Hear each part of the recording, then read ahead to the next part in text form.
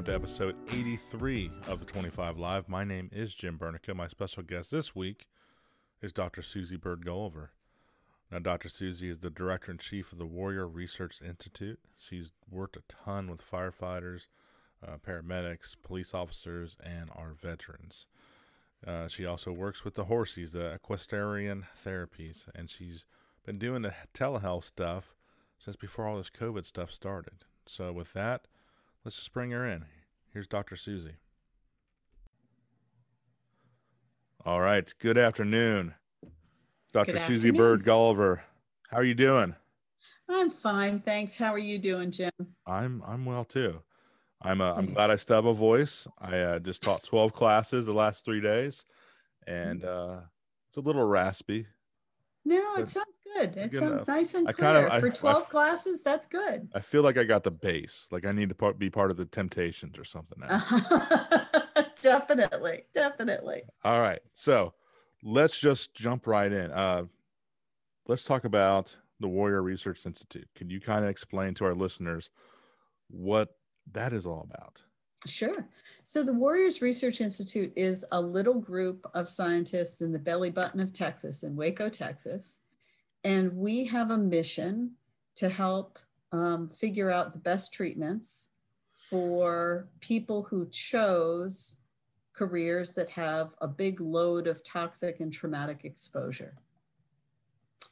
And so that usually falls into the trauma arena. It sometimes falls into poison exposure. It sometimes falls into sleep deprivation. But we're really interested as a research group in understanding how to treat people and get them well. We're really interested in training the next generation of treatment providers. And we have a very big emphasis on making sure that we work effectively within the culture that we try to serve. So we work with veterans and veteran family members. We work with firefighters. We work with paramedics and EMTs. And but most of our work is actually in fire service. Our most successful line of work has been in fire service thus far. And we work under the umbrella of Baylor Scott and White Health, which is the largest managed healthcare organization in Texas. Very nice. Now, when you're working with us, there's already a stigma with that, right? With behavioral health. Would you mind talking about that a little bit and what you've experienced? Sure. So I'm an optimist by personality and probably by birth. And so I can't respond regarding stigma without starting at 20 plus years ago when I first started working with fire service, and people would say that it was really, truly not a problem in your profession, that trauma didn't stick to any of you guys and you were all fine. Thank you very much. And you're a very nice lady, but we don't need you. And so stigma has really diminished in the last 2 decades, really diminished. It is still alive and well. We haven't killed stigma off yet, but it has gotten much less hardy and much less visible. So we had a project a few years ago called the Stamp Out Stigma Project. And we put out a call through the IAFF to firefighters everywhere that anybody who had lived experience with a behavioral health issue that had recovered and was willing to tell their story, we needed them. And much to everyone's surprise, now this was 4 years ago, much to everyone's surprise, we got within 48 hours of that announcement, we got over 200 people saying, yeah, I've had trouble and I've either privately or professionally gotten help and I'm better. And I'm willing to tell people about it in case it will help a brother or sister firefighter. And we screened those people very carefully, and we ended up with 12 who had told their story on video, and then we built a training around it. And we put that training out there through the IAFF. So some side notes about stigma. The research that we did around that particular project showed us a couple of really interesting things. And one of them had been found in other populations, but it's this. It's not the stigma about mental health for other people that's a problem. It's the stigma we have in our own selves against asking for help, our own self, that keeps people from going for care. Because that's the biggest problem of stigma, is that there's effective treatment, people won't use it because they keep telling themselves that it doesn't affect them, or that they don't need the help, that they won't judge their brother or sister firefighter for asking for help, but they judge themselves for asking for help. And so that's the place that we're trying to move now, is to get people to take a look inside and see, hey, is there anything in here I could use a hand with, and reach out to a peer. Or if they reach out to a peer and the peer says, brother, we need the big guns in on this one. Then they call into something more professional. So it's been an incredible journey with the whole stigma movement from 20 plus years ago, where, maybe some of the guys have some alcohol problems, but nobody has a mental health condition, Dr. Gulliver. And yes, you're very nice, but go away. To, hey, how can we get decent evidence-based help for people who are starting to have problems? How can we help them train against those problems so they remain resilient? And when people get to the train wreck phase where their problems are taking over their lives, how do we get them to evidence-based care? We have those things now in place. So we've really made tremendous progress, and we still have room to grow. No, that was good. And I'm thinking, when you're describing firefighters and how stubborn we can be and prideful, it's hard to get past that a lot of times. Yeah.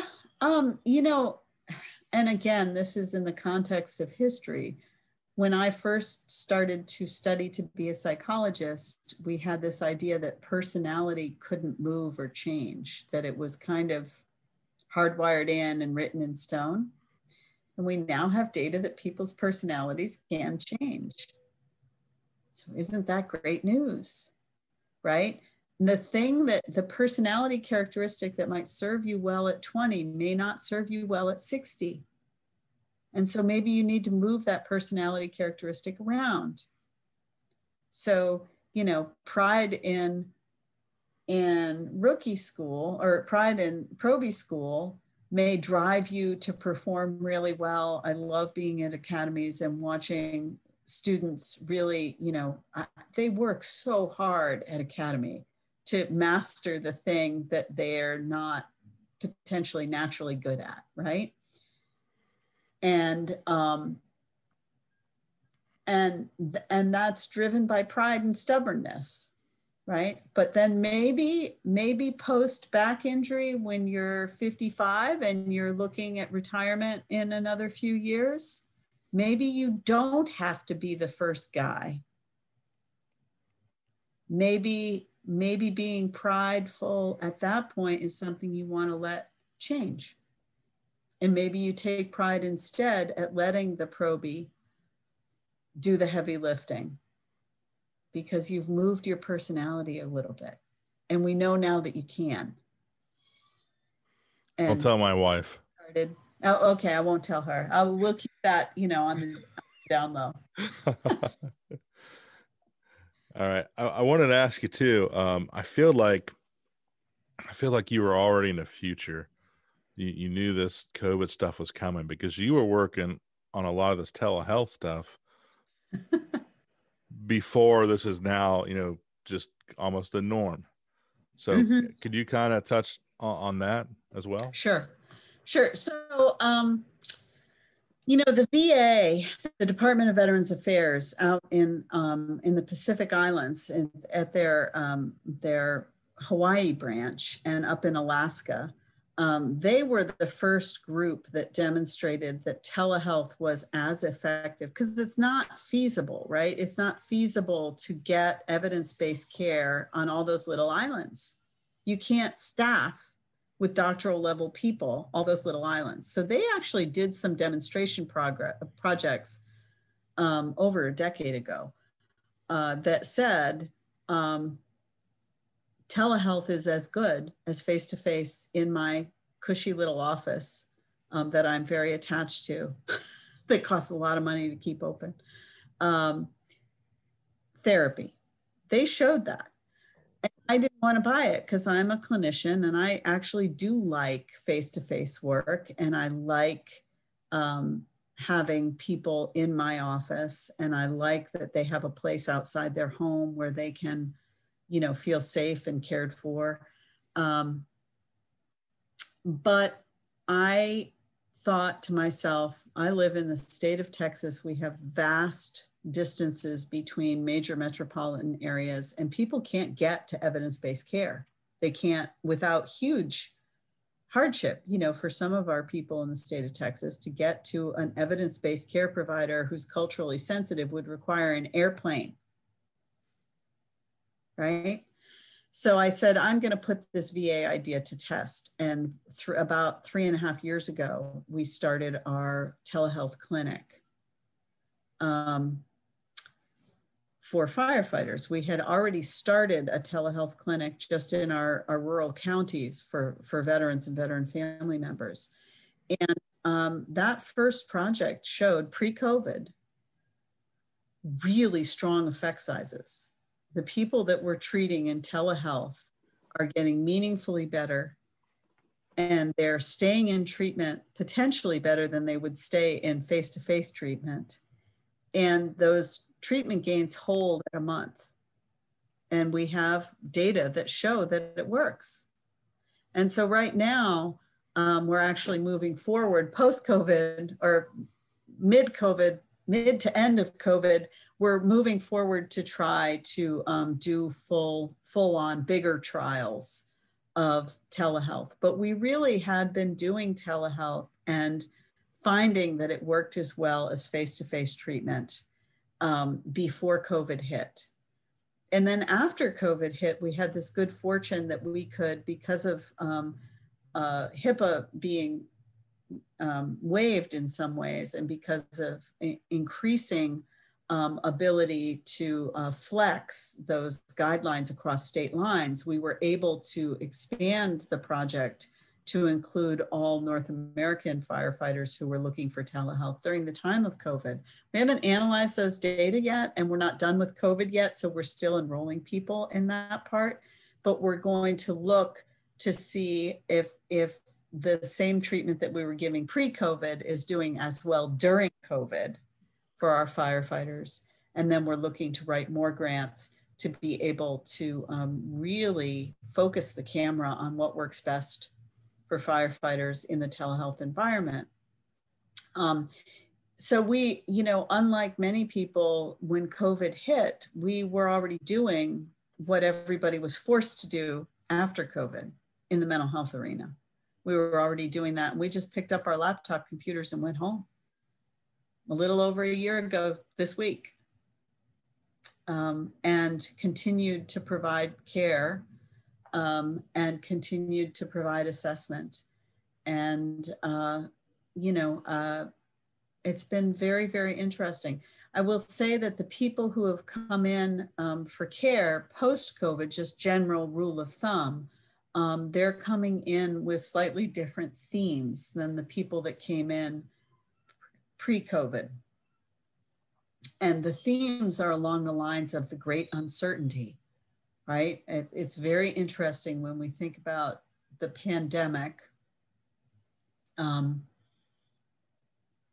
being different from other disasters.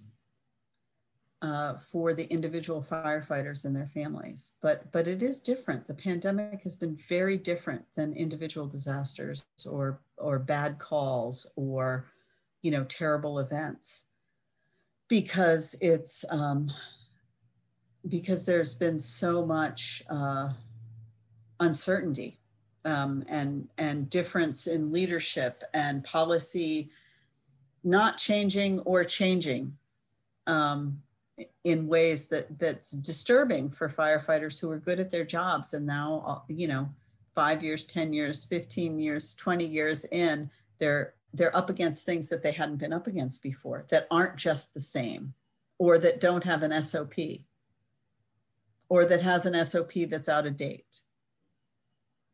So it's a different group of people that we're seeing than the people we saw pre-COVID. Oh, that's very interesting. Mm-hmm. Now, do you think that, I know HIPAA was an issue, a lot of insurance was an issue, hoping that we're at the end of this COVID stuff, do you believe this telehealth is going to continue to be there, that we can show that it is a good thing, not just for, you know, us as firefighters, but just the general population? Oh, yeah. The science is there now, the research, that this is a no-brainer.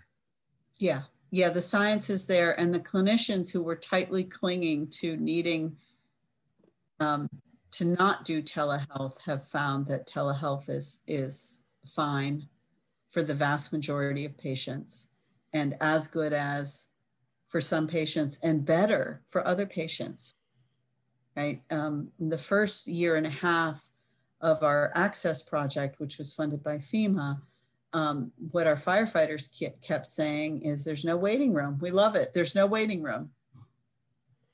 And, you know, our veterans and our veteran family members said, I don't have to get a babysitter. And people who, you know, are well-known locally in small towns feel a much greater assurance regarding confidentiality, because their truck isn't in our parking lot. Oh, nobody wants to be seen in Dr. Suzy's parking lot, right? Sure. So, you know, all of those things make a big difference. No, that's huge. Well, let me talk to you about a different type of therapy. Let's talk about the equestrian, the horsies. The horsies. I know you're a big fan of these, so. Yeah, they're kind of my favorite species, meaning no disrespect to my children or my dogs who are sleeping on the couch over there. So, you know, the problem with equestrian therapy is that not everybody can have it. And so that's really why we don't have a great big science base on it. We have a better science base on canine therapies, but we don't have a good enough science base on equestrian therapies. So, you know, I'm an evidence-driven person, and because of feasibility issues, I don't think we'll ever have really great definitive studies about equestrian therapy working. Except for kids with CP, we have a very good literature that it's effective for kids with CP. And we have a decent literature that it's effective for people with PTSD that have access to it. That's kind of growing, but that's not ever going to get funded by the National Institute of Health, in my opinion. They've funded some stuff, but getting a randomized controlled trial, the gold standard for therapeutic intervention, is going to be tough, because you can't have a bunch of therapy horses in Manhattan, right? But that said, the things that happen between species around learning how to calm yourself and learning how to manage symptoms, because you're taking care of another creature who doesn't have language, right? Or doesn't have the same language as us. the things that happen for people who are troubled when they're working with another species are really phenomenal to watch. Really, really phenomenal to watch. And as a person who grew up with horses and spent a big chunk of time without horses, and then reunited with them a little over 10 years ago, I won't live without them again. I won't. In part because they ground me and they keep me interacting with them helps me be a better part of my species. It helps me shorthand, keep my head screwed on straight.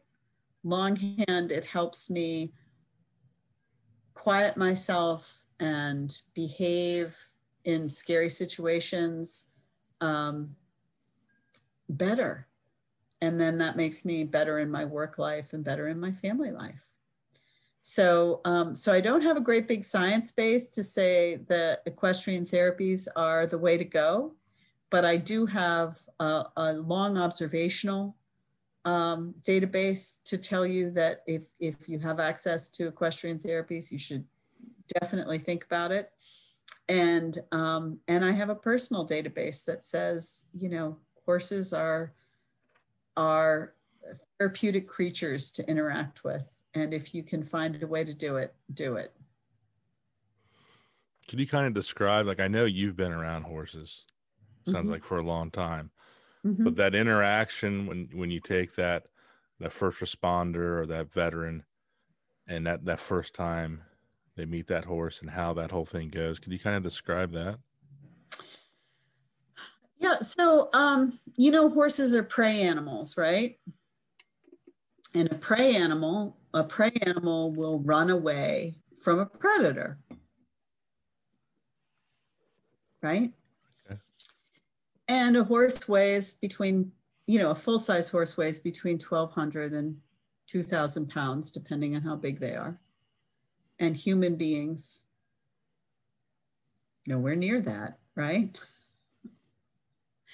So right at the outset, when you take let's say a naive human to a naive prey animal, the prey animal runs away. And the naive human, especially if they've got a lot of issues about control and mastery, they may try and chase that 1,200 pound animal or try and muscle that 1,200 pound animal around, right? And the first thing that they have to figure out is that's not going to work. That they have to approach it differently. That they have to get this prey animal to relax enough to be approached. And that's not going to be based on power or muscle. It's going to be based on brain and leadership. And so when you take someone who's, you know, driven by PTSD, who has, you know, a lot of trust issues themselves, and you introduce them to a prey animal who's supposed to have trust issues, right? Because predators can kill them. So they're supposed to run away, and they can start to make a bond. A whole bunch of new learning happens. And you just see, you know, horses really are very motivated to stay safe and to do the least amount of work possible. So with some, you know, joining up kinds of techniques, a person who is really stressed out about their symptoms can learn how to get along with this other creature, and it decreases their blood pressure, it increases their sense of well-being. Symptoms drop away because they're focused on connecting with this other species. It's pretty magical stuff. Definitely sounds that way. I've heard absolutely great things. I haven't had the opportunity to do it quite yet, or to see it in action. Yeah, it's pretty amazing.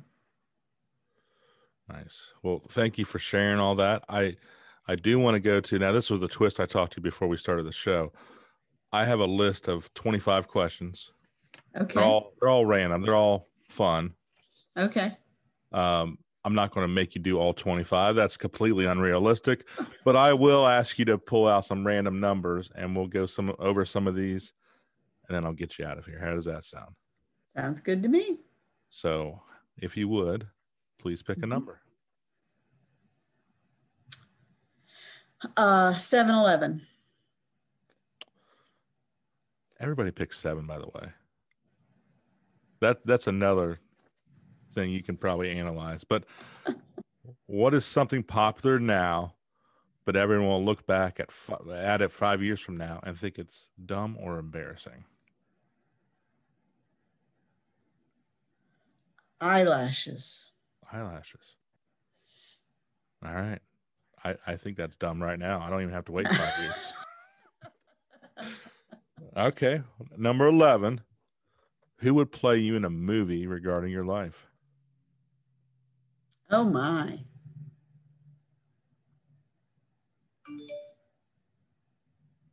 Who would play me in a movie regarding my life?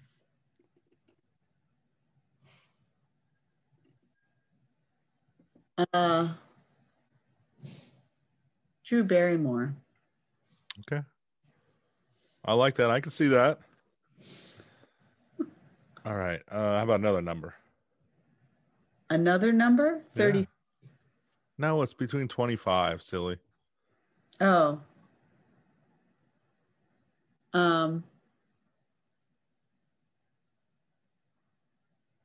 Another number. 19. Do you have a special place you like to visit regularly? Kingfield, Maine. I've never been there. Could you describe that to me? Population 615, right down the hill from Sugarloaf Ski Area on the Carrabassett River. That sounds lovely. It is. It's really nice. I like the background too you have. She's got the whole beach palm tree thing going. Thanks. It's a little bit better than my background. No, I don't know. You look very professional there. It's all an act. I'm not even wearing pants right now. I won't stand up. Please don't. No, it's okay. I'm kidding. I know. I'll do some with you. How about I'll pick some for you. How do you manage stress? My horses. Okay. I knew you were going to say that though. Yeah.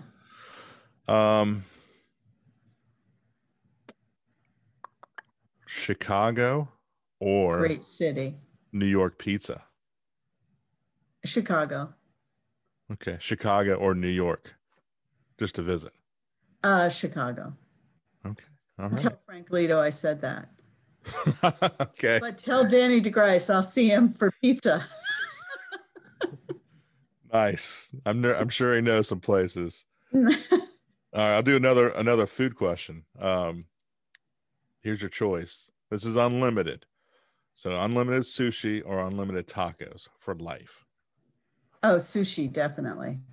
Okay. All right. And I was born on Cape Cod. You know, you gotta have fresh fish.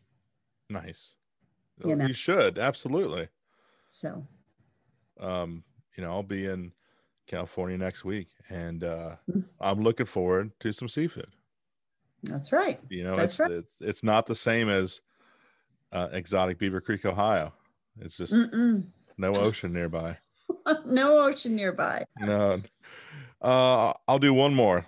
Let's see. I want to pick a good one. All right. What product would you stockpile if you found out they weren't going to sell it anymore?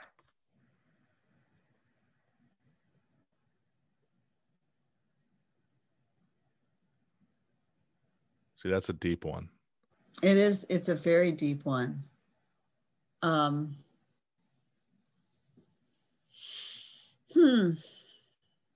So actually, I know one because I have stockpiled it. Twinkle copper polish. For like your nails? No, no. Twinkle copper polish, like Yeah. So I don't know what that is. You're gonna have to. So copper, like copper clad pots to cook with. Oh, okay. They have copper on the bottom, which Yes. is but if you hang them in your kitchen, they have to be shiny. They can't be all green and nasty looking. So you have to polish the bottoms of it, which is something we've done in my family across generations. We all cook with copper bottomed pots, and we polish them after every use and hang them up. And twinkle copper polish is the best. So can you say obsessive compulsive disorder? I'm sure you know stuff about that. I do. But just again, professionally has nothing to do with my family. Okay, fair enough. Now, for all my listeners out there, if they wanted to check out Warrior Research Institute, if they wanted to find more information about you, where would they do that? They should do it on the link, which you would think that I would know by heart, but I don't. It's the WRI dot something or other. So Jim, you're going to have to like plug that back in for me. I'm sorry. It's okay. I don't know the link. But you can. I'll put it in there for you. Please do that. I don't know it by heart. It's okay. I don't Google myself, and I don't look at my own website. It's It's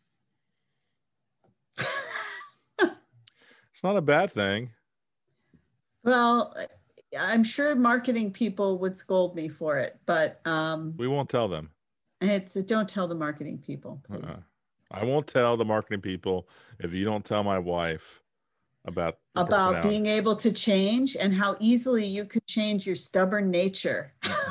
No, I'll make that deal with you. It's a deal. It's a deal. We shake. We pinky swear. All right. So with that, thank you so much. I will sure. Get you out of here. Thank you for just all the work you've done with first responders, with our military personnel, and I know all the work that you'll continue to do. So well, thank you. Thank you, Dr. Suzy. Have a good afternoon. You too. Take good care. Be safe out there.